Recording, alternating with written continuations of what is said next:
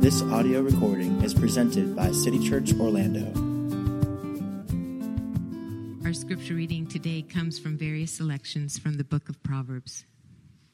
The fear of the Lord is the beginning of knowledge. Fools despise wisdom and instruction. Let not steadfast love and faithfulness forsake you. Bind them around your neck. Write them on the tablet of your heart. So you will find favor and good success in the sight of God and man. Trust in the Lord with all your heart, and do not lean on your own understanding. In all your ways acknowledge him, and he will make straight your paths. Be not wise in your own eyes. Fear the Lord, and turn away from evil.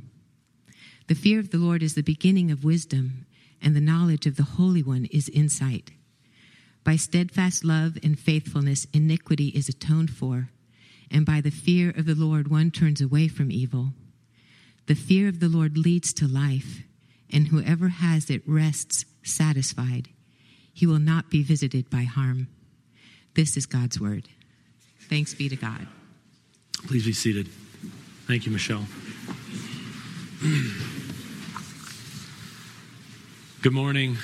We're in the second week of a little mini-series that we're going to do on the book of Proverbs. I say mini-series because it could take multiple weeks and months, but it will probably not take as long as it took to get through Mark, which was a year and a half. So a little mini-series on the book of Proverbs. We said last week that 90% of our lives are lived in this realm of wisdom, in this place that the scripture describes as a place where the rules don't necessarily and directly apply to what we ought to do. These places where we have to make decisions between what seem to be good and both moral options. I found it really interesting this week in City Bible Reading, that initiative where we ask you to read through the scriptures privately each day, and then we look to interact in community. And 1 Corinthians 7 was this Thursday. Did you catch how Paul was living in the realm of wisdom? Over and over, multiple times, he would go back and forth between this is what God says, so this is holy, inspired from the Spirit of God. Treat this like a command. And then he would go and occasionally say, at least twice, he would say, for example, in verse 10, to the married, I give this charge. This would be an example of the Lord's direct command. I give this charge, not I, but the Lord. But then multiple times he says this is not from the Lord. In other words, it's not a direct command, but it's from me. And multiple times in that text, he says, this is my judgment. In other words, this is my decision. This is my wisdom. This is my opinion. And what he's talking about in that chapter is marriage and divorce and separation and sexuality. And he's saying, this is how you have to look at what's ahead of you and think about what God has said and what may or may not happen. And you've got to enter into this place very wisely. For example, in verse 25, he says, to the betrothed, that is those not yet married, he says, this is me quoting scripture, in view of the present distress. So when he's looking out at what's in front of them, he says, I think your plan should be to stay as you are. Don't get married. And he says, why? Because those who marry have worldly troubles. And he keeps going and he says, why? In this context we're looking into, in this situation in history, the unmarried man and woman, they are anxious about how to please the Lord. So if you stay single, you're going to be anxious as to how you can please the Lord. That's good. But if you get married, a married man and a married woman is anxious about worldly things and how to please their spouse. That's bad. And so he's saying, is it wrong to get married? No. But is it foolish? Maybe. Why? Because it will open you up to temptation in the future where you might sin. It might also be a decision you make that causes your life not to be full of rest and peace and abundance and flourishing, but it might cause strife and shipwreck and all kinds of harm and trouble.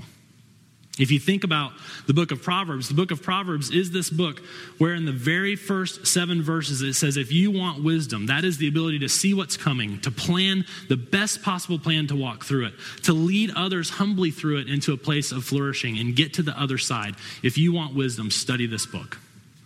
This book offers as a prize the ability to look at 90% of your life and make good decisions that bless you and the people around you. From the Proverbs, is it wrong to talk a lot? No. But is it wise? Probably not. Why? Because by talking a lot, not something good or bad, right or wrong, you open yourself up to future temptations. Boasting, lying, gossiping, not telling the truth, thinking that you're wise in your own eyes. From the book of Proverbs, is it wrong to walk down the road of the prostitute's house? No. But is it wise? Probably not. Why? Because you introduce yourself into new scenarios, situations, and temptations where you might shipwreck your life, like the smell of things and the view of things and the calling out of that woman to anyone who will come in and, from what she says, enjoy her, but in fact, enslave the one she calls. From the book of Proverbs, is it wise? I mean, this is incredibly applicable, this series. Is it wise for a freshman in college to have a credit card? First, is it moral? Is it wrong? Probably not. Is it wise? Probably not. Why? Because when they go buy that piece of pizza, they're thinking, $2. I don't really have $2, but I have this credit card. I'm going to put it on the credit card. By the way, buying something when you don't have the money for it, that's wrong. So you open yourself up to temptation by having the credit card. And then you buy the piece of pizza for $2, and you're like, well, I'll just roll this in with all of my student loans, and I'll pay for it for the next 40 years. And you know what? It's going to be great because I'm going to get to pay $1,000 for this pizza. What a great piece of pizza. Is it wrong to have a credit card? Nope. Is it wise? Probably not for a freshman. Why? Talk to a lot of the young adults, especially in tonight's service, that are living in debt. Do you want to know the temptations they're opened up to? Not being generous and tithing. They're opened up to fret and worry.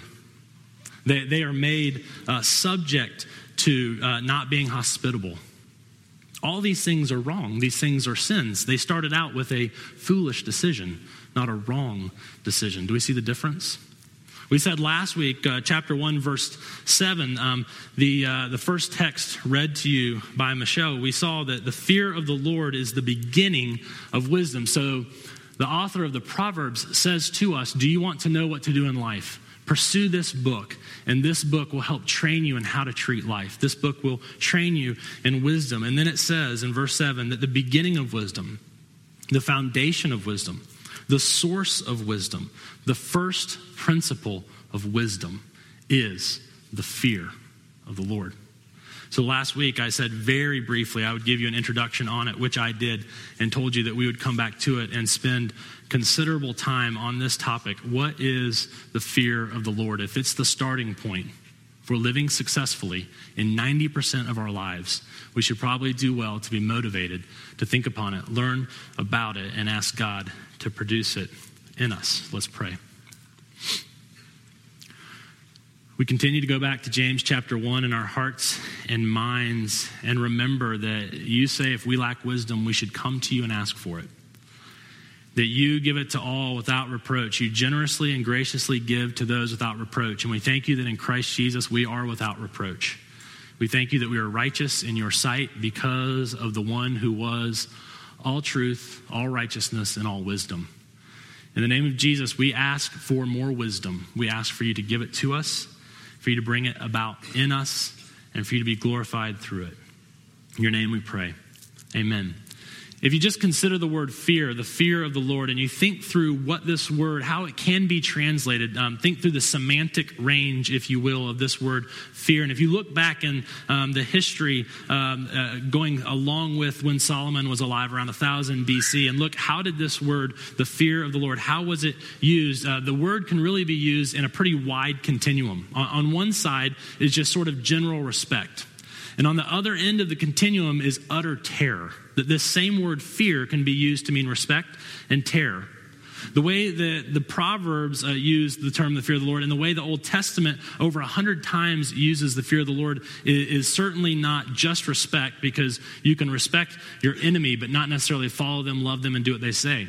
And at the same time, the way it's used in the Bible is not utter terror either. We'll talk more about that in a little bit. But the word fear, just some synonyms for you, that this beginning of wisdom is respect, reverence, awe, enjoyment of, relationship with, trust in, worship of.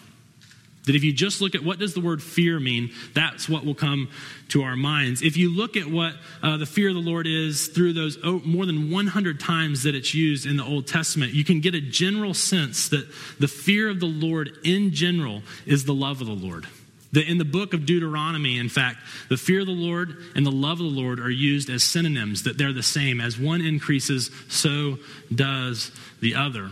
If you look through the Old Testament in general, you'll see that the fear of the Lord is an appropriate and accurate response to God's covenant, to God's promises, to who God is and what he says he will do. If you look in general at the Old Testament, the fear of the Lord, in summary, is everything that we're supposed to do and be in response to who God is. That the fear of the Lord is a rather massive concept in the Old Testament.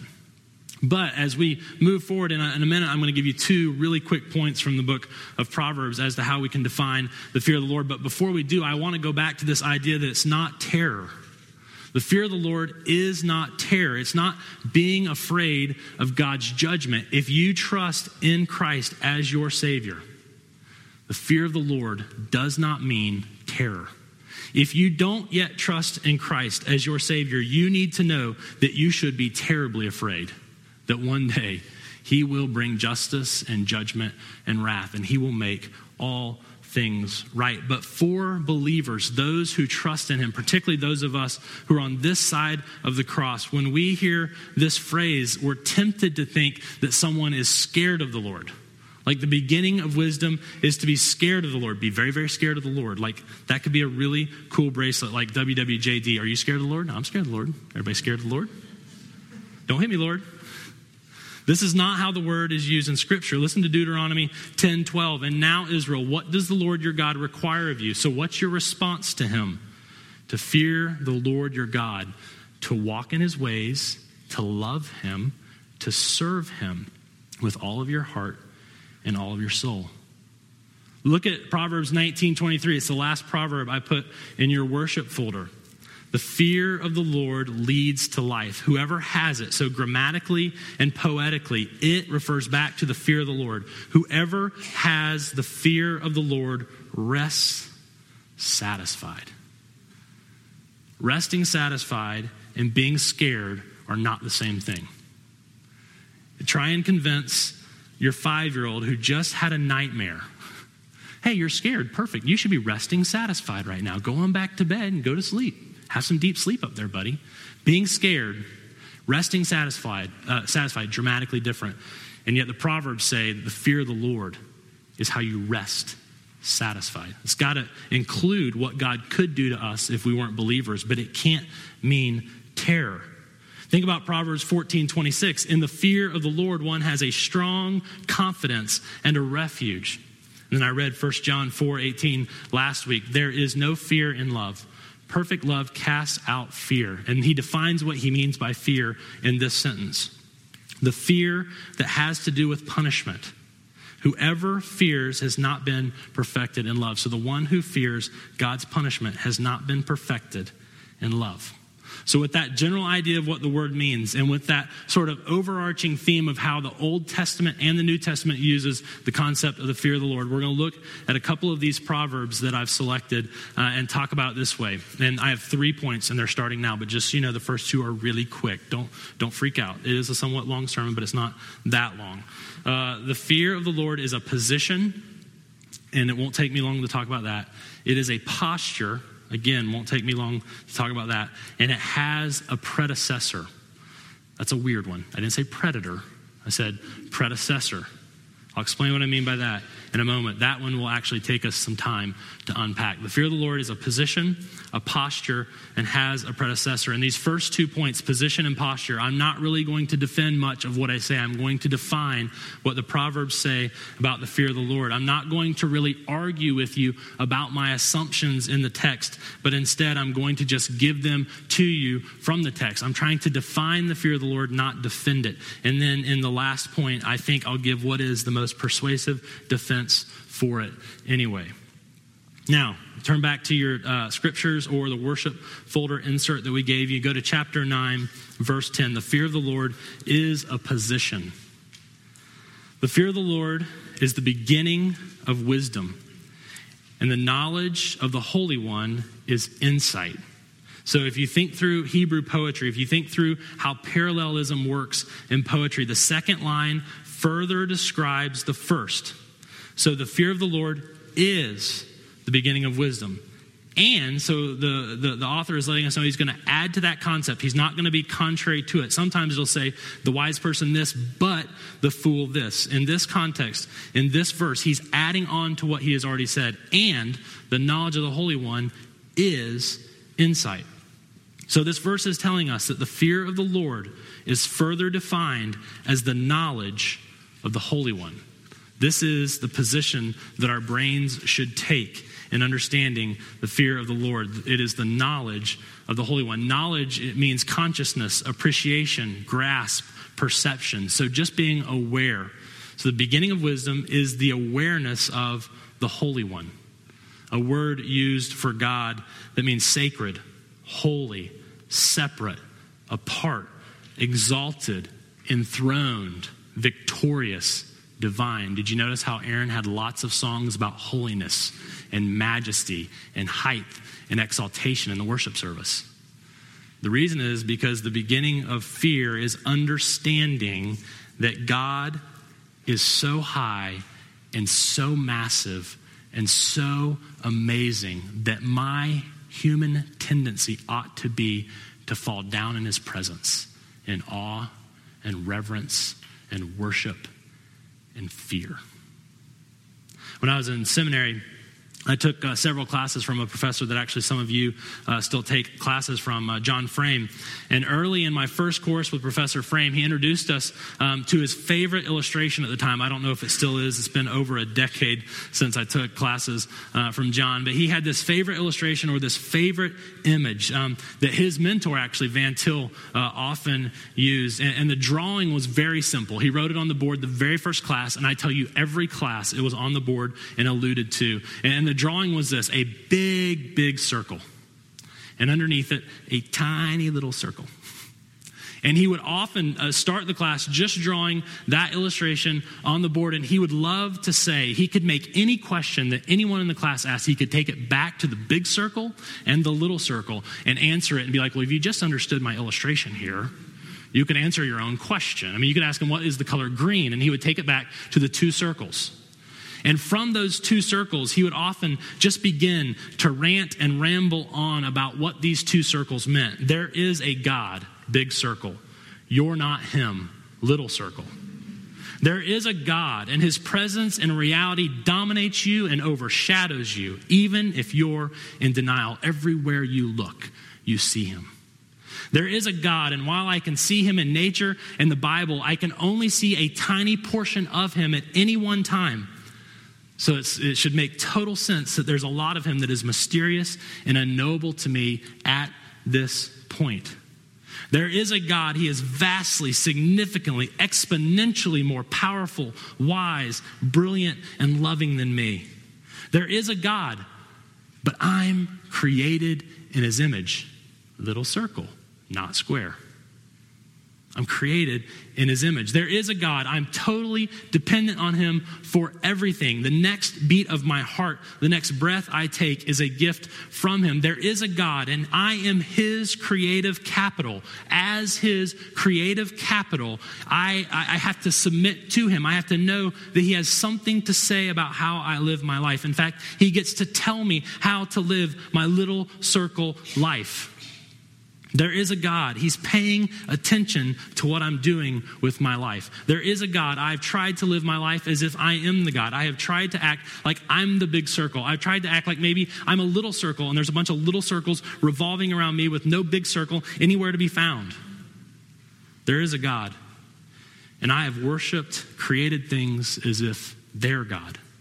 I have acted like success and beauty and power and money and career and children are the big circle. And that's why my life is a mess. There is a God. You're not him. There is a God. You're created in his image. The fear of the Lord starts with this cognitive position that there is a God. and that I should direct, reflect, and look to him for every component of my life. The fear of the Lord begins as a cognitive position. But as you and I know, we're not just cognitive beings. Not only do we have a mind that needs to begin to wrap around the reality that we cannot wrap our minds around it, but not only are we minds, but we're also hearts. The definition that I want to give you from Proverbs for the fear of the Lord also assumes the position or the posture of your heart. The fear of the Lord, a posture. If you think about that wonderful little illustration and image, you could see what different postures of the heart might be. Some of us live in denial. Some of us, as those who are just a little circle under a big circle, we live in denial. The Bible tells us that we know that he is there, but we like to blindly live life as if it's not true. Some of us under that big circle, we live in rebellion. We know that God is there. We know that he's supreme, but we love to live our life with our fist clenched towards heaven in defiance. Some of us like to think of ourselves and the posture of our heart as being cowering fear or paralysis, continually afraid and scared of God and not trusting his salvation promises. But the biblical posture for our hearts, and quite frankly, if you're a believer, what I just said probably defines little quarters of your life. Some places we're in denial, some places in rebellion, some places in fear, but hopefully in the increasing place of our heart is the posture described in Proverbs 3, 5 through 7. The posture for our heart is this. This is a classic text that so many commentaries, so many preachers, so many through the ages have looked to define the fear of the Lord. You can see in verse 7, it says directly, the fear of the Lord, and most commentaries see these three verses as different aspects or perspectives on it as it relates to the posture of our heart once our minds get around the idea that he's God and we're not. Verse 5, trust in the Lord with all your heart. The original word here for trust means to lie down, face first, helpless to the ground. Exposed, not able to defend, limited sight. With all of your heart, with all the essence of who you are, with the center of who you are, lay it down, face down before the Lord and trust. And do not lean on your own understanding. This doesn't mean like lean on a wall to get a break. It literally means don't have as a support to your life your understanding or what you think is true about reality. Don't assume that your intellect and your perspective and your reasoning are capable of reaching truth, that you can only reach truth to the extent that you surrender to him and his revealing mercy. Verse 6, defining the posture of our heart for the fear of the Lord, which leads to wisdom, which leads to 90% of our life. In all your ways, acknowledge him. He will make straight your paths. This is a command to acknowledge him, to know him. It's a command to know him in the realm of all of our ways, all of our paths, all of our walking, past, present, and future are those things that we're planning. The wise one, the one whose future paths are straight, is the one who fears the Lord. He lives in the present, acknowledging Yahweh in every circumstance. He knows that God, Yahweh, the Lord, can be trusted. His whole heart trusts in him no matter what is happening right now. In all your ways, in the current path you're in, acknowledge the Lord. As you look at the past, as you look at what you have gone through, those are also part of the ways of your life. In all your ways, acknowledge him. As you look at the past of your life, he was sovereign when you went through whatever you went through, good or bad. Acknowledge the Lord. In the same regard, as we look to the future, and one of the huge ideas of the book of Proverbs is that, in fact, we should be people of meticulous planning, that we should look to the future and brainstorm and pray and knock around ideas in community, and that we should plan. But this text says the one who fears the Lord acknowledges the Lord in future planning. As you consider the future, it's not your kingdom you're pursuing, it's his kingdom. As you pursue and consider the future, it's God who is sovereign, not us. As we think about and plan our future paths, it's God we need to know, not ourselves or some other man.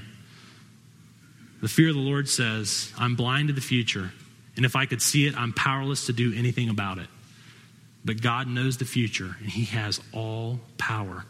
I will acknowledge him. I will know him in my ways and in my paths. Verse 7, the posture of our heart. Be not wise in your own eyes. Is obviously very closely related to verse 5 of the second part of that poem, that line of poetry. Do not lean on your own understanding. This is telling us, be humble and teachable. Don't think you have it figured out.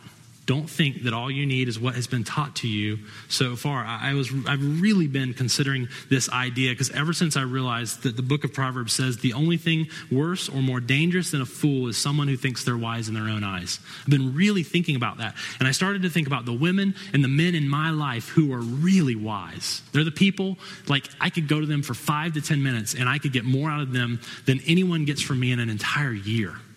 It's incredible how wise they are. I began to think about what describes them. They constantly say that they're fools. They constantly say that they have a ton to learn.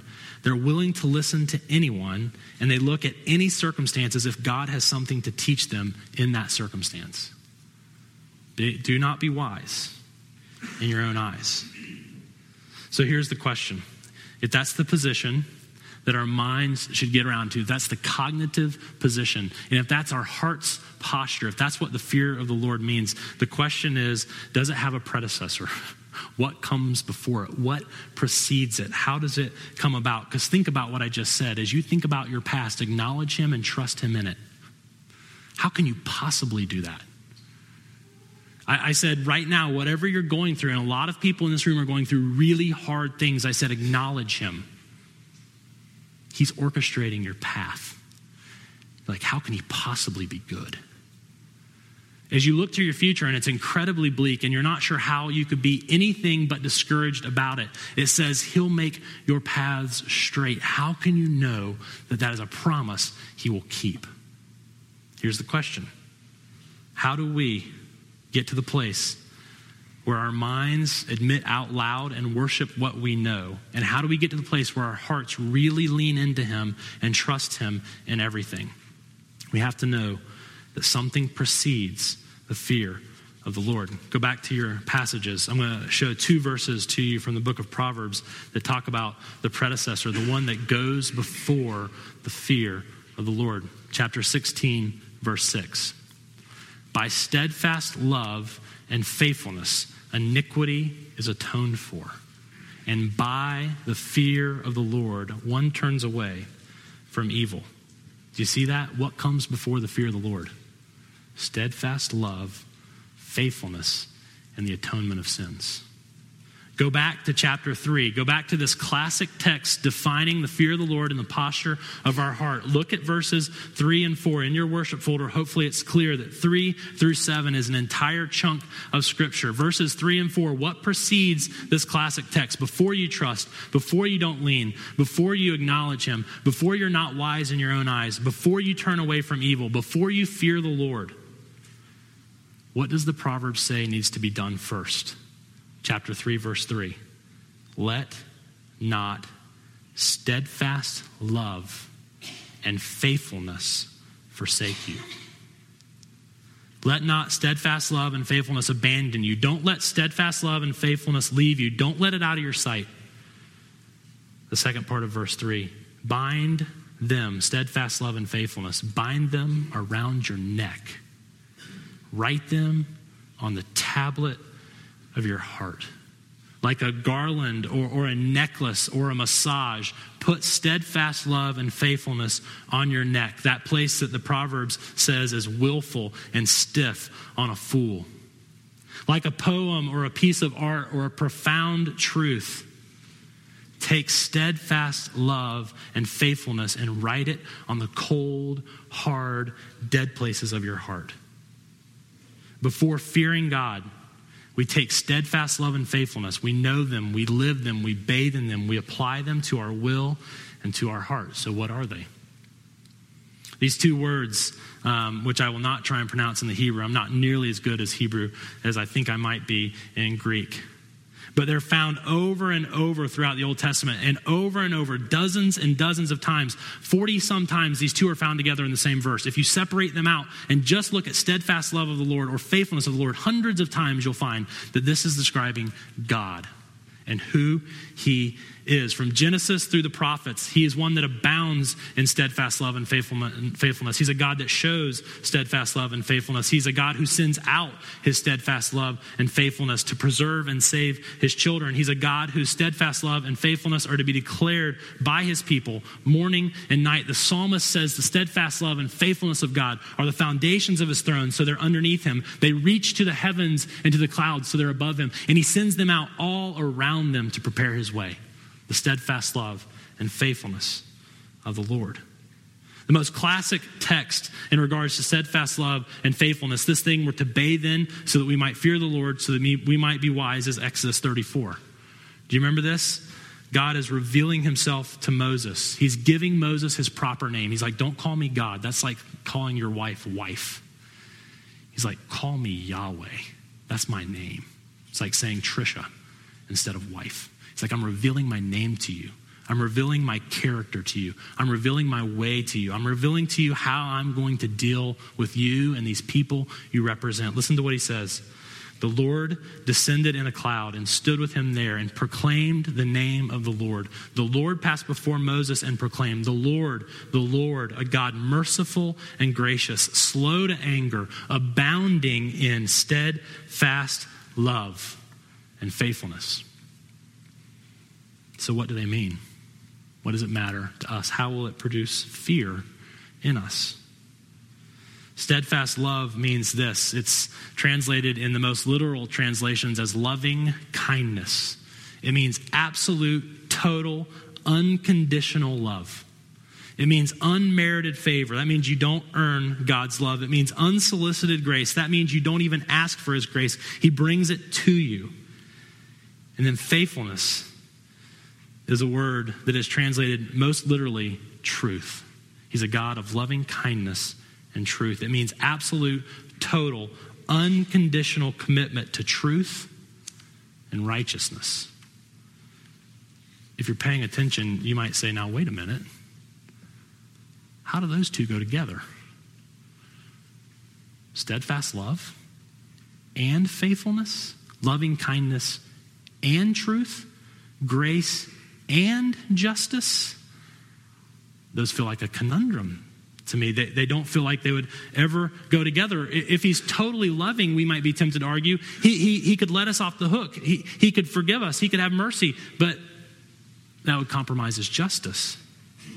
But if he's faithful and holy and truthful, then he could not be gracious. He could not be forgiving. He would never be able to let us in. It's exactly what God says himself in Exodus 34. Listen to verse 7, right after he just defined his name. He said, I'm going to keep steadfast love for thousands, forgiving iniquity and transgression and sin. But I will by no means clear the guilty. In other words, he's saying, I'm not going to just be gracious and merciful and do away with the guilt as if it didn't happen. He says, I'm going to visit that iniquity down the line. He's like, I'm not just going to act like it didn't happen. I'm both forgiving and just. How is he both? Good news.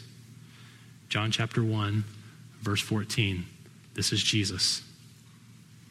The Word became flesh and dwelt among us, and we have seen his glory as of the only Son from the Father. Listen to what he's full of, going over the brim of, overflowing in, full of grace and truth.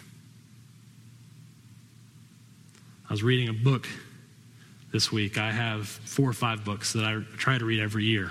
Harper Lee's To Kill a Mockingbird, C.S. Lewis's Screwtape Letters, Brennan Manning's Ragamuffin Gospel. And I was reminded of a story in reading Ragamuffin Gospel this week about a guy named LaGuardia. You've probably heard of him if you've ever tried to fly into New York City. But I won't try. I'll tell you if Fiorello. I'm not Italian. I don't know how to say that. That's his first name. But Fiorello LaGuardia was mayor of New York City from 1934 to 1945. And he was the mayor during one of the most critical times in New York City's history. They were recovering from the Great Depression, and they were enduring the worst days of World War II. His nickname became Little Flower, which is what his first name means. And he also had a little carnation in his lapel at all times. He was an incredibly popular mayor. He would ride with firefighters to go fight fires. He would go with policemen into speakeasies, which were bars during the Prohibition era, and he would be parts of the gunfight with the mafia. He would, when the papers would go on strike, he would get on the radio and read and describe the comics to the kids so that they would not be left out on Sundays. He was an incredibly loved mayor. And one bitterly cold night in January of 1935, LaGuardia turned up at a night court that served the poorest ward of the city. He walked in and he dismissed the judge for the evening and took over the bench himself. Within a few minutes, a tattered old woman was brought before him, charged with stealing a loaf of bread. She told LaGuardia that her daughter's husband had deserted her and her daughter's children and herself, and that they were all sick and that they were all starving. But the shopkeeper said that the bread was stolen, and he refused to drop the charges. And this was his argument to LaGuardia. It's a real bad neighborhood, Your Honor. She's got to be punished. She has to be punished so that we teach other people around here a lesson. LaGuardia sighed. Will he be gracious and forgive? Or will he be truthful, faithful, uphold the law, a man of justice? Will he mete out the consequences described by law? Or will he release the tattered and battered old woman? After sighing, he turned to the woman and said, I've got to punish you. The law makes no exception. It says here it's $10 or 10 days in jail. But even as he pronounced the sentence, the mayor was already reaching into his own pocket. He extracted a $10 bill, tossed it into his famous sombrero, that sombrero that was collecting penalties and fines that night, and he said, here is the $10 fine which I now remit.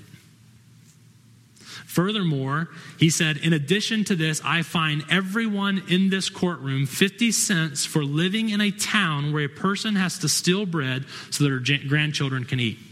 Mr. Bailiff, would you please collect the fines and give them to the defendant? The following day, the New York City newspaper reported that $47.50 was turned over to a bewildered old lady set free who had stolen a loaf of bread. 50 cents of that amount was contributed by the red-faced grocery store owner. There were some 70 petty criminals, people guilty of traffic violations, guilty of petty crimes. There were New York City policemen in the room. There were reporters in the room. Each gave 50 cents.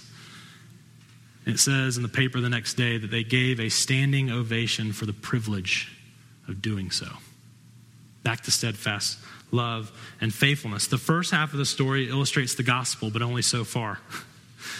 It only goes so far because what the widow did is somewhat understandable, maybe even excusable. And the price for her crime was only $10. But in the gospel, we are guilty of gross rebellion. We're guilty of insurrection and treason. And the price is not $10, it is our lives. That's what justice demands. And just like in this story, the judge, the great final judge, does not take $10 out of his pocket and put it in a sombrero, but he takes his most valuable possession, his son, and puts him forward in payment for the crime. This story illustrates the gospel in a second way, but only so far. The woman is given $47.50 for no effort of her own. Look at chapter 3, verse 4 of Proverbs for what we get. It says, bathe in the steadfast love and righteousness and faithfulness of God. Put it on your neck. Put it on your heart. Chapter 3, verse 4. So that you will find favor. Literally, the most common word for grace. So that you will find grace And it says good success, but probably should be translated good reputation in the sight of God and man. The New American Standard says, so that you will find grace and find a good reputation. The NIV says, you will find grace and find a good name in the sight of God. What will cause us to trust him in everything? What will cause us to bow before him in everything? What will cause us to fear him, give our lives to him, cherish him, love him, trust him? It's the gospel. Let's pray.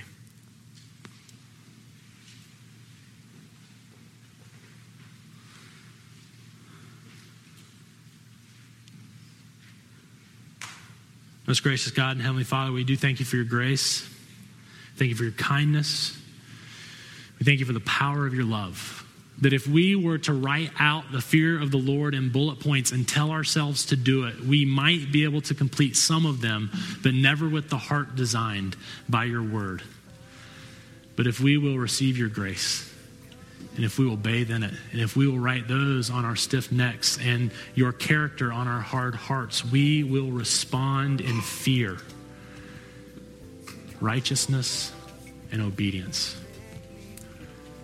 Would you do that work for us? Would you give us eyes to see you? Would you give us hearts to love you? Would you give us the desire to obey?